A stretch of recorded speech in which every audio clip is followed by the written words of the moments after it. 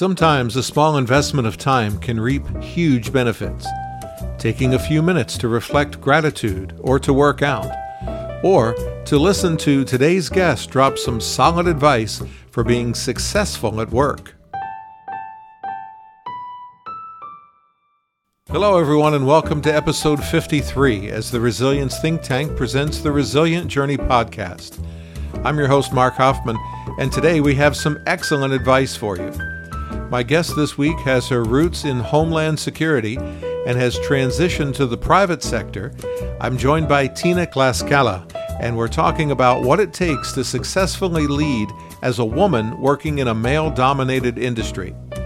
Listen as Tina and I discuss why it's time to flip the script and how to be your authentic self, even though you're imperfect. We'll get to my conversation with Tina after this from Lisa. Hi, I'm Lisa Jones, co-founder of the Resilience Think Tank. We're committed to ensuring diverse voices are included in making communities and organizations more resilient. We are spotlighting the next generation of resilience professionals. We will share videos, blog posts, and conduct interviews with rising stars in our profession. Also, we will discuss this topic at DRJ Fall 2022 and on the Resilient Journey podcast. Want to be part of the conversation? Tag us on LinkedIn or Twitter with the hashtag Resilience Think Tank. You can also contact us at resilienceThinkTank.com. Tina, welcome to the podcast. Happy to have you here. Take a minute and tell the listeners a little bit about who you are. Thank you very much, Mark. I'm really glad to be with you today. So I've been in the resilience business in several different forms now for just about 15 years. I got my start in state-level emergency management in a Homeland Security function. So I spent 5 years as a critical infrastructure protection analyst, and our infrastructure protection program in the state of Georgia was one of the first in the nation to implement federal level critical infrastructure protection guidance into local communities. And we did that partnering with local public safety partners and critical infrastructure owners and operators. And my transition into private sector was pretty natural. I ended up being recruited into an aerospace manufacturing company by one of their leaders who attended COOP, or Continuity of Operations courses that were offered through my role at GEMA. And that's really where my second chapter started.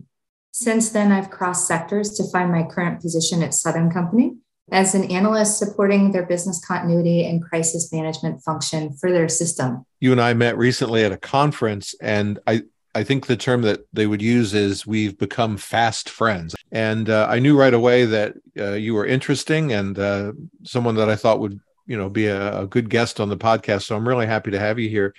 One of the things that I want to talk to you about is it strikes me that some of the industries that you've been in, it seems to me that these are male-dominated industries, and you are in a leadership role when it comes to emergency management. And our colleagues who are listening understand the difficulties sometimes of trying to engage people and to move ideas forward and so forth. And that can be hard, I would think, for a woman in a male-dominated industry. So talk about some of the challenges that you faced in that setting and what you have done to overcome them and to be successful. Sure. I mean, that's an excellent question, and you're not wrong in your statements. So I'm going to try and answer this in a couple different parts. Just to express some thoughts fully. So my advice for women, first off, is to make it a strength, right?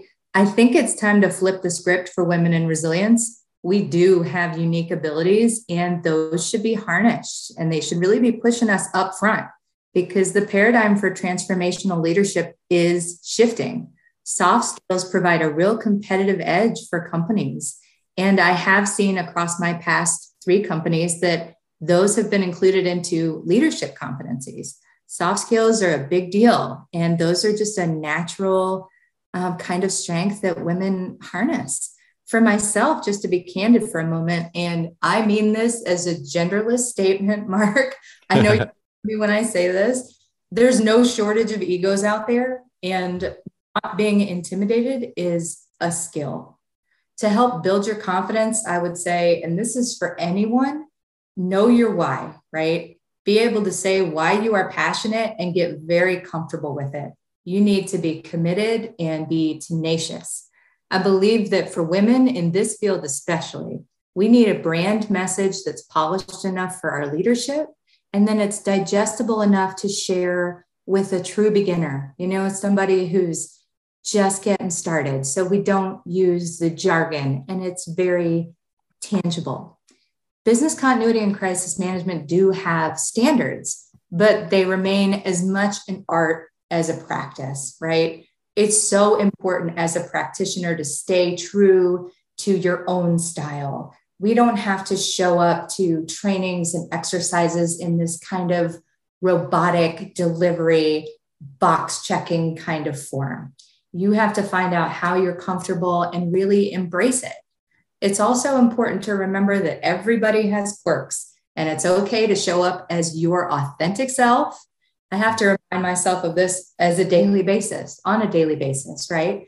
It's my responsibility to show up as the intelligent, funny, sometimes awkward, wonderful energy that I am. And I think it's beneficial for people to, embrace that, show up imperfect, and that's okay. As a matter of fact, the best statement that I've heard about, that X factor quality that just makes somebody, a lightning rod, you want to be around them. It's not just our personality, it's humility. It's knowing that we always have something to learn. We should always be teachable, and we need to stay out of rooms where we're at risk of being the smartest person in there, right? So lastly, I'm going to say, get mentors, because no matter what industry I have been in, that has been my saving grace. And I know you've heard it before, but get yourself some mentors. Don't be shy about networking, about collaborating. Every time you transition in your career, you want to seek out a couple like-minded people that you just naturally connect with and build some trust. It can really be that easy. And they might come from formal or informal relationships. You want to maintain them within your industry, within your sector, and within your company, across different corporate functions, because believe me, you're going to have questions, especially when you're working something that happens on a blue sky day, right? You're going to have those questions. And mentors have been invaluable to me on my journey. And they certainly know who they are, but a special shout out and thank you to those who have graced and influenced my path over these years. Tina, your answer is fantastic. And what I like about it in particular is this is not something that you can just sort of casually go about doing. It's intentional work, isn't it? Mm-hmm. It is. It is intentional. You have to have your own kind of personal objectives. Early on, when I transitioned into the private sector, I attended a class, and I believe it was at my first company. So I was employed by Gulfstream Aerospace, and I went to a course with their HR about creating and promoting your own brand. And because I had taken over their business assurance program, it also was in a position when I came on board of needing some revitalization. So I took that as a real personal call to action, right? It was a rebrand, but it was going to be a rebrand with whatever energy you bring to it. And I really took that to heart, because you have to come up with your own mission statement and be ready to inject that kind of into your program as that leader. It's about leadership and influence. And again, I love that answer. You've talked a couple of times about the shift going from public sector at GEMA into the private sector. And you're right, it was a natural transition by going into the aerospace industry. But did the background in the public sector help prepare you for private sector work? And if so, how would that have done that? It did. It's a real common thing to hear that, hindsight is 20/20, but that was so true for me, because I didn't realize it fully until I'd been out long enough, right, to be able to reflect in my rearview mirror and see how those very unique skill sets were going to transition. And for anyone else that may be listening who's ever done public service can really identify with this, because even before GEMA, I had several years in first responder roles, right? it's different. The objectives are life safety and protection of, protection of structures and infrastructure. It's not driven first by profits. Also, your team camaraderie is very, very unique. The level of trust and, just coming together over those common goals, it's very, very unique. So moving to private from public is never going to be a direct translation. But I will say that, my unique understanding of ICS, as well as understanding the benefits of building relationships across sectors and across agencies, have been huge. And especially in crisis management, the real idea is know us before you need us, right? That's also true across sectors. You don't want to find yourself in an emergency where there's been a declaration and you don't know folks at responding agencies. Also, when you're a representative of an agency, you quickly understand the value and the delicacy of trust. And that quality is also going to always be true across sectors. You talked about ICS there. Did you sort of leave ICS behind when you moved into the private sector, or do you still use some of the techniques from ICS? We do use some of the techniques from ICS, but I want to be very careful in my explanation here, because incident management in a corporate environment is never going to be a pure adoption of the NIMS incident command system, right? The objectives may be similar, but they remain different purely because of the nature of corporate operations. For an example, and I wouldn't call this out if I haven't seen it in real life, in plans, in corporate crisis management, your CEO or your highest ranking executive should never be the incident commander or IC. This role is strategic, and it can be used to issue official messaging, or they can consult on strategy that's coming from, an incident team that's 1 or 2 tiers down, but never have detailed oversight of an incident, because they're going to have their own level of tasks to handle. Depending on your industry, sometimes it will even be legally required reporting. Corporate response frameworks should be designed simple and agile. That means that your response IC may be, our role as the BC manager, and it can be co-owned or shared by what we call incident owners or those representatives of impacted areas. But truly, the function of good crisis management framework should bring the right people around the table to solve problems. Don't overthink it, because it's very easy to do when you start looking at all the different business pillars and the shared services. But truly what you're looking to do is cover business critical work groups and identify leaders within them to report within a meet break cadence. That essentially means you come together to identify problems, you break to work them and solution them, and then you come back to report status and do a reassignment, right, of new objectives. Ad hoc support, so your shared services, your facilities, if your corporation has an aerial services function, those should participate in the framework and flex as directed by the impacts, right? It's all about what you need. Ad hoc, they're trained, they're ready to flex in if they're needed, and if not, they don't have to be brought into the response. As a program lead, it really falls to us to make sure that those roles are assigned and trained. So I've said it before, but I recommend getting creative. Training doesn't always have to be a standalone effort. It can be coupled in with exercises, or it can be delivered in a method that feels less like checking a box. And I always find that those are well received. There's some real practical advice in there.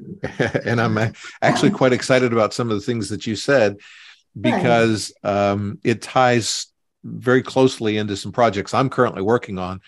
And we all talk about how we can learn from each other. And there's a perfect example of me learning from you on something. Actually, you validated an approach that I had just implemented for a client. So thank you for that. Now, you've worked in a number of pretty critical, highly critical industries with some organizations that have a real major dependency on uptime. You think about power generation, for example, everyone notices when the power is out. So Yes. talk about how those environments have maybe sharpened your overall level of resilience and what you've learned maybe from one employer that you can take to the next. So in my roles, I have found my biggest strength is I know what I do know, but I also am keenly aware of what I don't know and who I need subject matter expertise on speed dial for, right? So this may be an obvious answer, and if it is, I apologize, but DR is not always going to be DR, I mean disaster recovery. It's not always within the same organization as your business continuity program, and that can cause collaboration to feel disjointed. So familiarize yourself with how the DR program is structured within your company. Companies of different sizes, this can look different and their engagement can look different. So, don't let that throw you off when you look at something and think this is not what I expected, but understand how the technology organization incident response works. Get your hands on their plan, read their plan, be familiar with the severity ratings when they are having an outage or things go down, and know the definitions so that you can process impact in real time if you have mobilization and activation of business continuity plans, right? You need to be as fluent as possible with their language. And at Southern, we have a role called the technology business partner. And I don't know if that's a common term for other large companies. I have seen them before, but not at every company. But if you have personnel that have that responsibility, create and maintain relationships with technology business partners. Because for the bulk of organizations that are larger, TO is a standalone pillar. And as a business continuity and crisis management person, it's our responsibility to not only know our BC plan owners for business critical processes, but also needing to have a relationship with representatives of TO, those business side partners whose role it is essentially to translate often complicated DR implications to impacted business critical functions. And two, this might be unconventional, but I've seen great results when including these representatives into, the required technology and applications portion of a business impact analysis, because they provide the context to identify those, applications and technology that are deal breakers versus, well, it'd be nice if it didn't break. I mean, we've all heard that before. Right.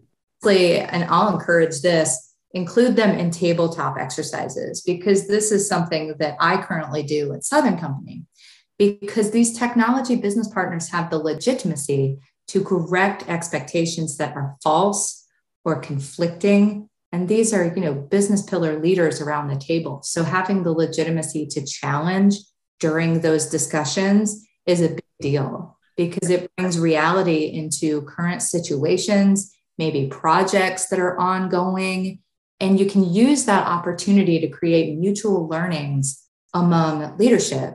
As I've said, I've seen it in action. This is the second year that we're doing this across our operating companies, and it's very much appreciated.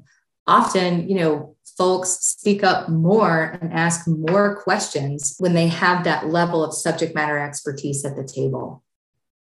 And doing it in a tabletop exercise will replicate how you're going to do it in a real life event. So you Correct. practice like you play. So I really like that. Hey, I'll get you out of here on this. I know you're always interested in building your network. You talked about that right at the top. So what's the best way for people to connect with you?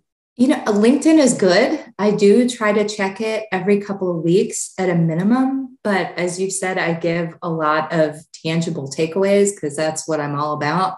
Mm-hmm. If folks have specific questions, I recommend email. That's really the best way to, get a timely response from me. That sounds great. Tina, I knew you were going to be a good guest, and you certainly didn't disappoint. Thanks for being here on the Resilient Journey, and thanks for spending some time today. It's my pleasure, Mark. Thank you. I want to thank Tina Klaskala for joining me this week and for providing her excellent advice regarding ways that we can all excel and demonstrate leadership in the resilience role.